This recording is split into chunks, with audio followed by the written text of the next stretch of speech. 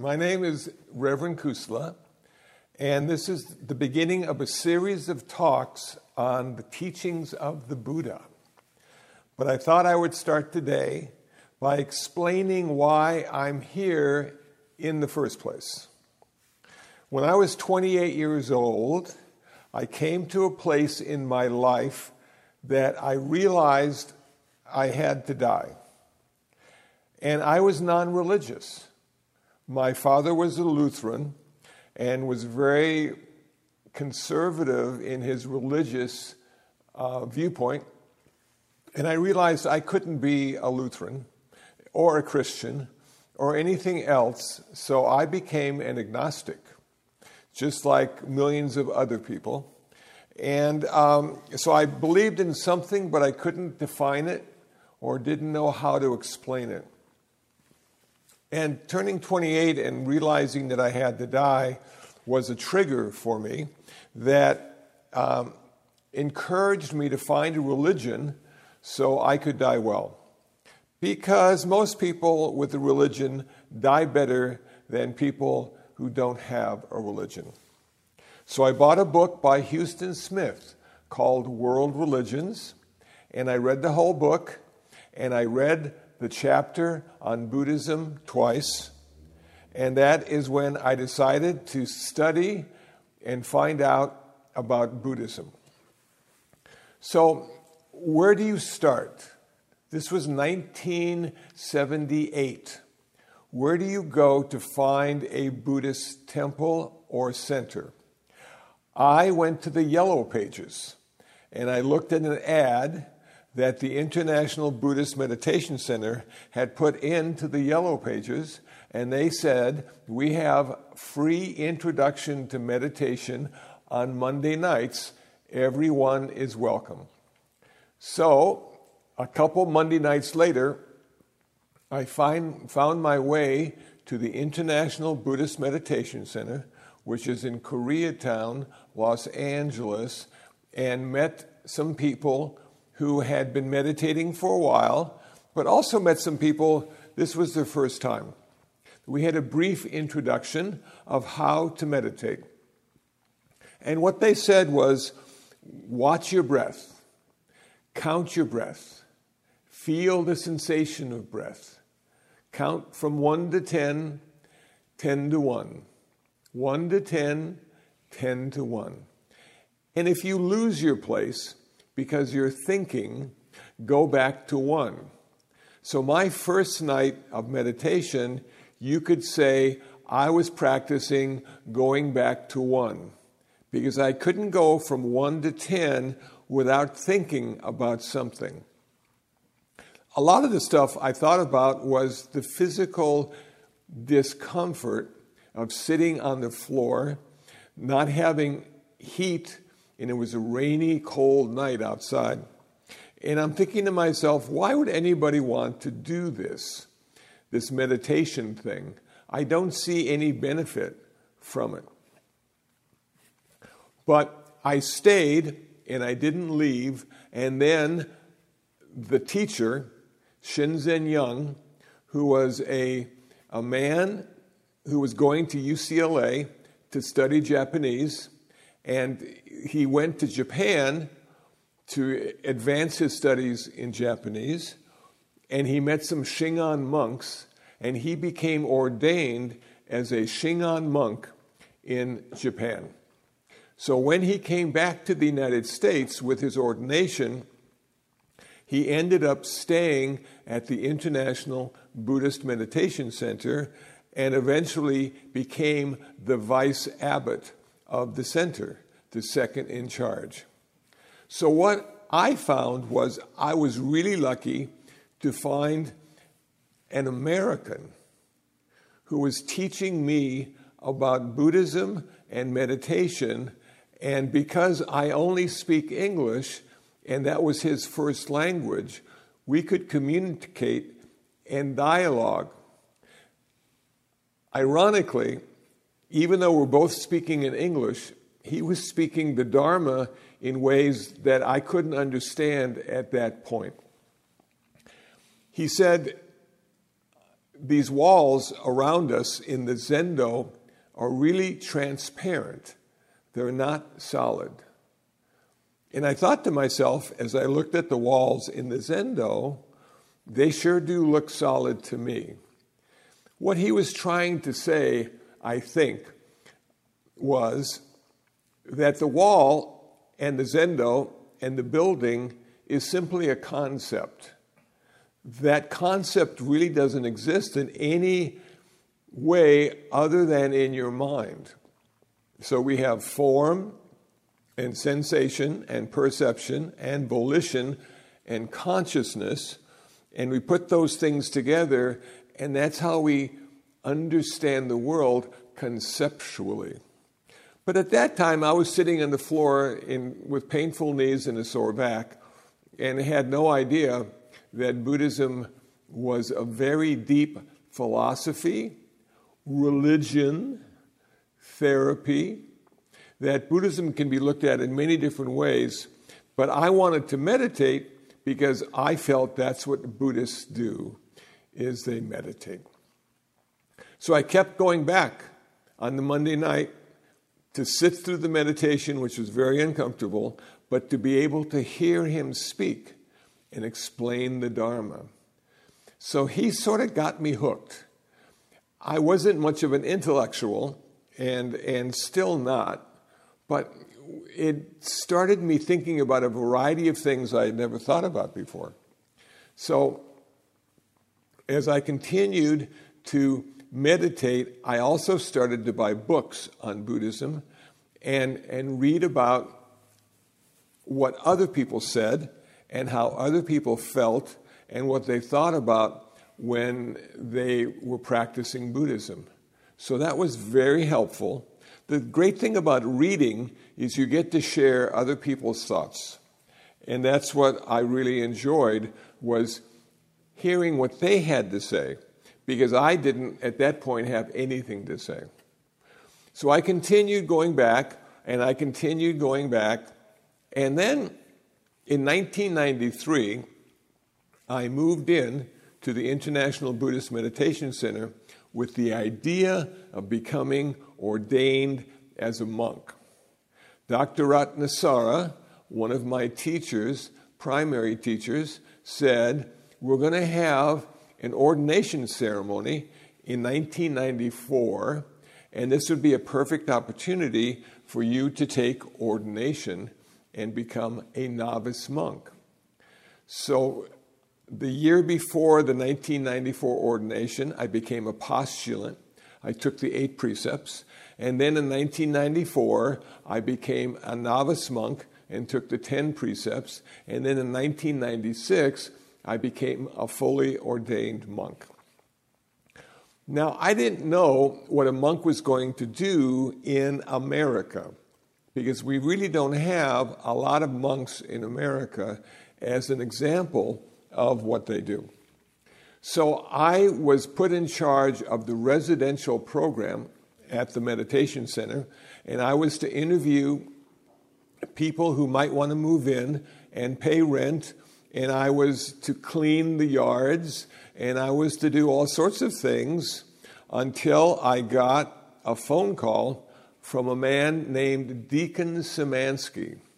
And Deacon Szymanski was a chaplain at the California State Prison for Men. And he had seen an article about me in the Los Angeles Times and thought I would be a good fit to go to the state prison and teach Buddhism. So we had a long conversation, and I must admit I was surprised that Buddhists went to jail, because everything I read about Buddhism led me to believe we didn't go to jail, because we were good people. We practiced the 5 precepts, we took it through refuges, and there would be no reason to break the law. The thing I didn't factor into that was they were a Buddhist second and human first. And humans, because they struggle with greed, hatred, and delusion, oftentimes lose their way and break a few laws and end up in jail or prison or on probation.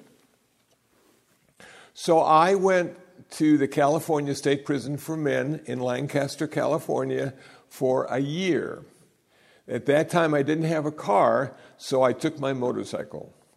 And when you ride a motorcycle to Lancaster, California, it's like riding into hell.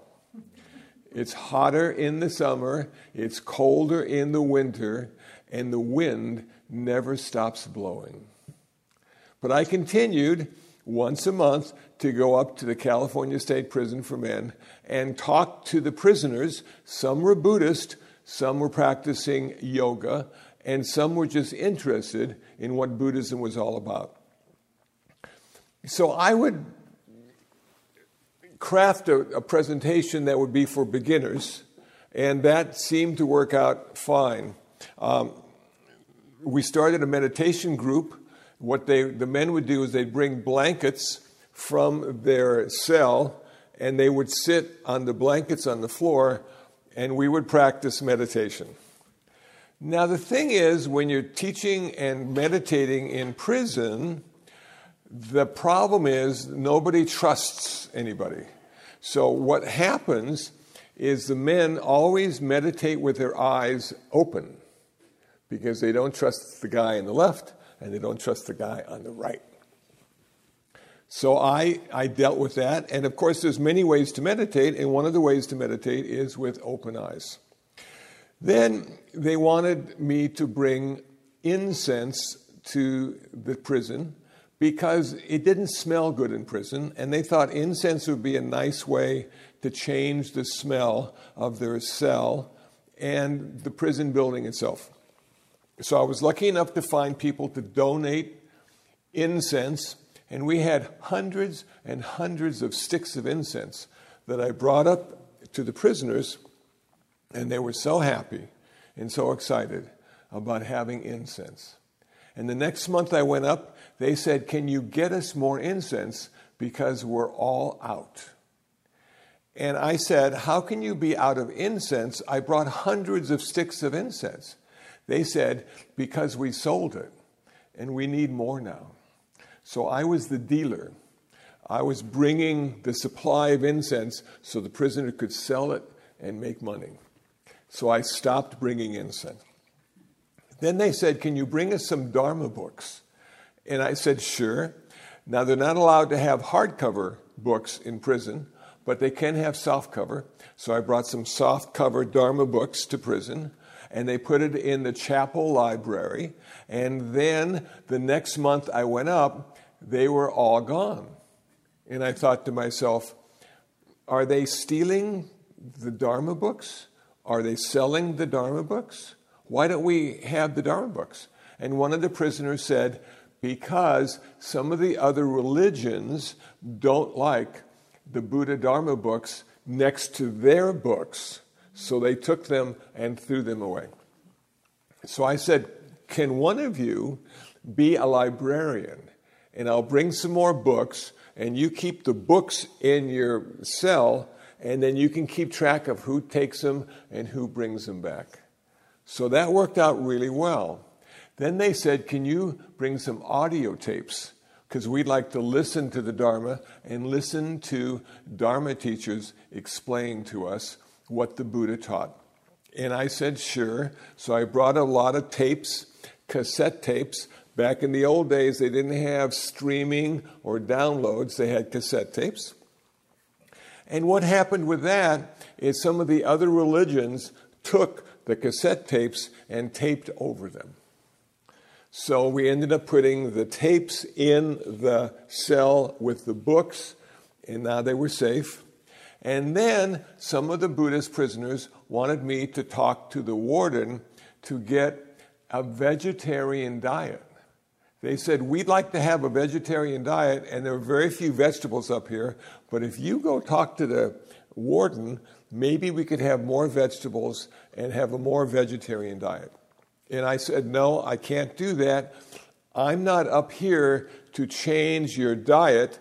I'm up here to change your mind." And they said, okay.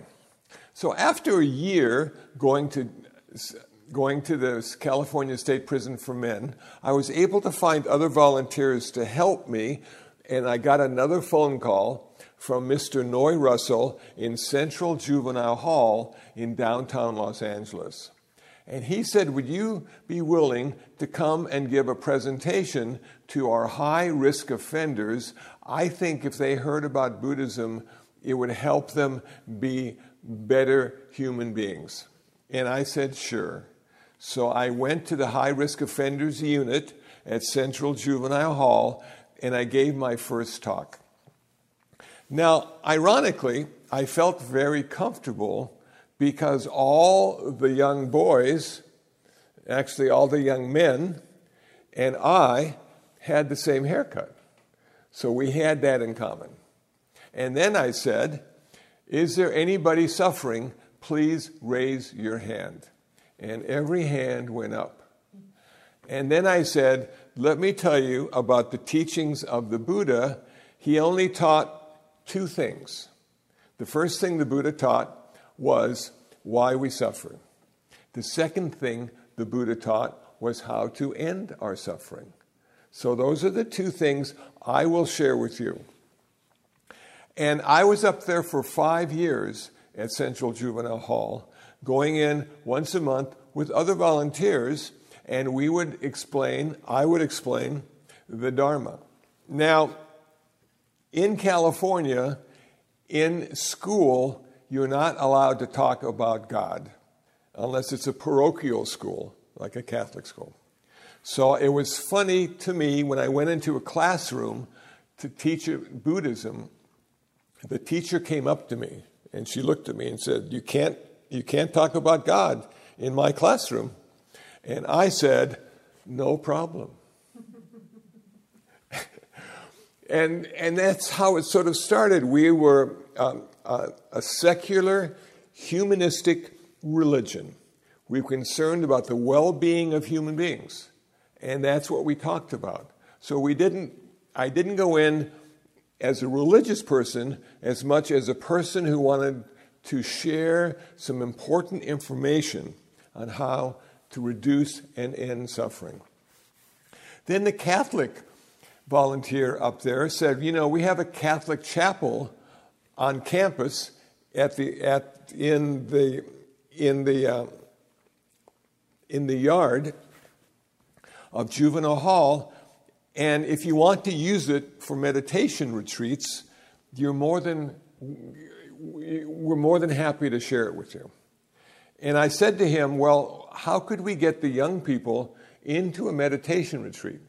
How could we inspire them or entice them to come and meditate? And the Catholic said, get pizza. So we ordered pizza, and they all came to eat the pizza, and then I was able to talk to them about how to meditate. And I didn't want to use the basic rules of Buddhist meditation with them because it wouldn't mean much to them. So what I decided to do was change the story just a bit. So as I explained Buddhism, I said, we're all here and we're all going to go out and hunt for animals.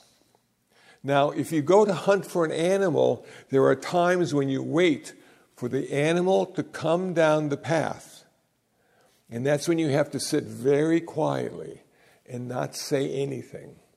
So this meditation practice is a practice of waiting for something to happen. If you're a hunter, you're waiting for the animal to come down the path. If you're a Buddhist, you're waiting for enlightenment. It's all about waiting. And so that's how we started. They all became macho men going out for the hunt, and they had to sit quietly and not make any sounds. And then they said, well, how about my thoughts? How do I deal with my thoughts? And I said, well, I started by counting my breath. So count from 1 to 10, and 10 to 1, and 1 to 10, and 10 to 1, and then your thoughts will slowly slow down and almost seem to go away because the numbers you're counting are in the foreground and the loudest part of your thought process. So that's how it worked. And the third year, as a volunteer at Central Juvenile Hall, I was given an award, the Good Samaritan of the Year Award, for my work for the probation department. Now, you have to put this into context. Here's this guy who's a Buddhist monk who's going to Central Juvenile Hall, which is a big organization, to say the least, the probation department. And they recognize the effort of the Buddhist guy sharing with them the Dharma, which we didn't call it the Dharma. We call it the good news, how to reduce suffering, how to be a better person. We used all those kind of euphemisms. And so I was very proud that I was the one to be able to do that and to be invited into a city institution was, for me, an example of doing the work of Buddhists, getting out into the community, being of service, not getting paid, doing it because it helped to reduce suffering with all the people. So after 5 years, I got a phone call from the mayor of Garden Grove. And the mayor of Garden Grove said, we're going to have a prayer breakfast, and we've heard good things about you, and we would like you to be the keynote speaker at the mayor's prayer breakfast. And I said, well, I really don't pray, but I do eat breakfast. Is that okay? And he laughed and said, that's fine. So I went and gave the keynote address at the mayor's prayer breakfast. And in the audience was the chief of police for Garden Grove. And after my talk, he came up to me and said, we're trying to diversify our chaplains program and would like to invite you to be our first Buddhist chaplain in Garden Grove. And I said, well, that would be wonderful, because for the last 6 years, 5 at Juvenile Hall and 1 at California State Prison for Men, I've been working with people behind bars. Now, working with the police department as a volunteer chaplain, I can see how they got there. So we had 2 months of background checks, and they would interview all the people I mentioned and didn't mention, and they'd find out about my work record and all the other stuff. And then they said, you pass, and now you need to go down and get fitted for your chaplain's uniform. So I had a hat that said chaplain, I had a shirt that said chaplain, I had a jacket that said chaplain. And I'm thinking, if the bad guy starts shooting, he may shoot the chaplain last, which will give me a chance to get away. Thankfully, that didn't happen. But I met some wonderful people at the Garden Grove Police Department, men and women, and it was one of the best experiences I could have ever asked for. So I was there for 7 years. And in about the 5th or 6th year, all the chaplains in Garden Grove were awarded from the California State Assembly, and the congressperson who represented Garden Grove, we were given certificates of appreciation and thanks for the work we did. And I think we were all volunteers. I don't think anybody got paid. So the great thing about being ordained and being supported by a meditation center or a temple is that it gives you a little bit of leeway to go out and share your understanding and not have to get paid. It's free. And you just show up and you do the best you can, and then you'd leave.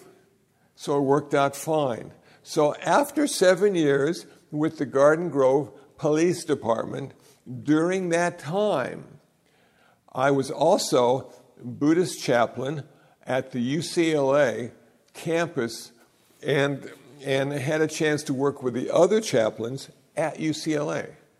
And I was there for 12 years at UCLA, and eventually, not only being Buddhist chaplain on campus, I went to the medical center and was a volunteer chaplain in the medical center and gave presentations to the other chaplains on Buddhist patient care and end-of-life issues. So we had a lot of interesting discussions about life and death at the UCLA Medical Center. And one of the things that made me a little uncomfortable, I have to admit, is when do you consider a person to be dead? Is it when the heart stops or when the brain stops? And a lot of people donate their organs when they die to other people, their eyes, their liver, their lungs, so they can have a better life. And sometimes the chaplain, after the person died, had to wait in the hallway with the dead person because now they were going to go into the operating room and extract the organs. And that was a bit odd. I didn't have to do that, but we had long discussions. And I think most people now consider death to be brain death rather than heart death. But in some cases, when the heart stops, that could be death as well.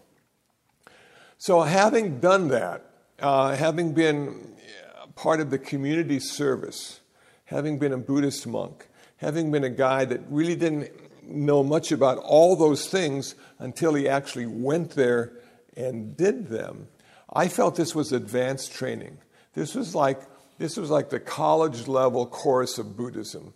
Not only do you learn the Dharma, but now you have to learn how to share the Dharma in a way that reduces suffering. And so once a week, once a month, I was out there in the field, sharing, explaining, leading, hoping that what I said meant something to the person listening. Even if they didn't get it all, if they got 10%, that was probably enough. Now, having said that, this is the first lesson in a series of talks that I'll be giving. And I wanted to start with why I'm a Buddhist and how I got here, but also just to talk a little bit about the Four Noble Truths. And then as the course continues and the classes continue, then we'll break down the Noble Eightfold Path. But let's talk about number one. The Buddha said, I have rediscovered the path of Buddhism. Now, I use the word rediscovered because in some forms of Buddhism, they feel that Siddhartha Gautama was the 28th Buddha. There were 27 before him. So he didn't discover it, he rediscovered the path of Buddhism that had been lost to the world. Okay? And what he said on the night he was enlightened, that's in the Japanese Buddhist tradition, it's celebrated on December 8th. And the night he was enlightened, they had the 3 watches of the night. And the first watch was he discovered his past lives. He could look back 100,000 past lives and see when he succeeded and see when he failed and see how he could have done better or should have done better. And that gave him a real understanding of the life and death, the rebirth that we all go through as a Buddhist that allows us to eventually achieve enlightenment or nirvana. The second watch of the night, he was able to see how life and death worked. That you were born, you existed, you died, you were reborn, you existed, and you died. And he saw how that and karma worked together to form your next rebirth. So karma, for a Buddhist, is very important Because if we have karma, we will be reborn. And if we have good karma, we'll have a good rebirth. And if we have not so good karma, we may not have a good rebirth. But then we don't know the karma we had last lifetime, or 10 lifetimes ago, or 20 lifetimes ago. So it's really hard to say if you're going to have a good rebirth. But the Buddha said the idea about karma is it's something you think, say, and do. If you think good thoughts, say good words, have good deeds, you will have good karma. And it works the opposite too. If you don't have good thoughts, if you don't have good speech, if you don't have good deeds, you'll have bad karma. And that will affect this lifetime and all the lifetimes in the future. So what is good karma? Good karma is based on generosity, compassion, and wisdom. What is bad karma? Bad karma is based on greed, hatred, and delusion.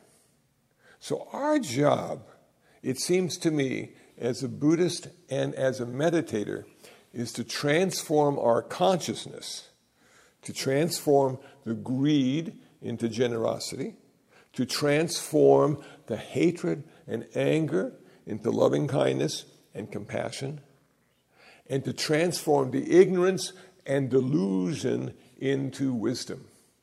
That's our job. And we've got this one lifetime now to live and practice and work on having a better next rebirth. The thing is, he also saw how nirvana ends your karma. So if you achieve nirvana in this very lifetime, you'll end your karma, you'll end your suffering, and you'll end all future rebirths. Because it's the karma that goes from one lifetime to the next. Now, having said that, it's really important to grasp that idea that you can't take anything with you into the next lifetime. You can't take your golf clubs or your wife or your husband or your car or your favorite pair of shoes. You can't take anything except your karma. That's why we need to practice and work on having good karma, and we need to protect our karma, because that is our ticket to nirvana. When we end our karma, we end all future rebirths. Now, what is nirvana? The Buddha never really said what nirvana was. So we don't really know what happens when you end your karma and you exist, not because you were born, but you exist because you achieved nirvana. So there's no birth, there's no death in nirvana. There's no beginning, there's no end, which can be looked at as forever, if you will, or just the present moment that never migrates into anything else other than the present moment. So when the Buddha became enlightened, he said, I found suffering in the world. Everything suffers, humans especially, because we have attachment, we have aversion, we have craving, we cling to the good and try to push away the bad. But because we are only one of the contributing factors in the pushing and clinging and holding and not wanting, we don't have total control, and we experience unsatisfactoriness, dis-ease, we experience suffering and disappointment. He went on to say that I have figured out the answer to all of that. The answer to the craving and the attachment and the aversion is nirvana. Nirvana negates all of that. And I have found the path. The Noble Eightfold Path. The path that leads to the end of suffering. the path that leads to enlightenment/nirvana. Right view, right intention, right speech, right action, right livelihood, right effort, right mindfulness, and right concentration. Those 8 path factors give us a chance to practice something that will totally transform us consciously. Now, I found this interesting when I was studying Buddhism, that Buddhism is only concerned with your consciousness. That if you achieve nirvana, like Siddhartha did, who became the Buddha, one who is awake, he still had a bad back. He still, at the age of 80, had to sit down and rest because his body was showing the signs of old age. But the thing that separates him from the average elderly person is he didn't suffer with that. And the elderly people do. And that's why they're always going to the doctor. Can I get some pills? What kind of exercise should I do? Should I do yoga? Should my body feels so uncomfortable, I sometimes hate to get up in the morning. So the Buddha didn't have to deal with that. But he did have to understand that no matter how much meditation you do, it won't change your body. It just changes your mind. And I've been told if you want to change your body, start doing yoga. Yoga will help you with the discomfort of having an old body or even a middle-aged body. So as we go into this course, we will go to the Eightfold Path, and we'll talk about each path factor and how that path factor is part of the total Buddhist experience and what you can do to practice in that, with that path factor. Okay, I think for the first time that is probably enough, and I thank everybody online who is watching this. And we will do this again next month. And there we go. Have a wonderful day.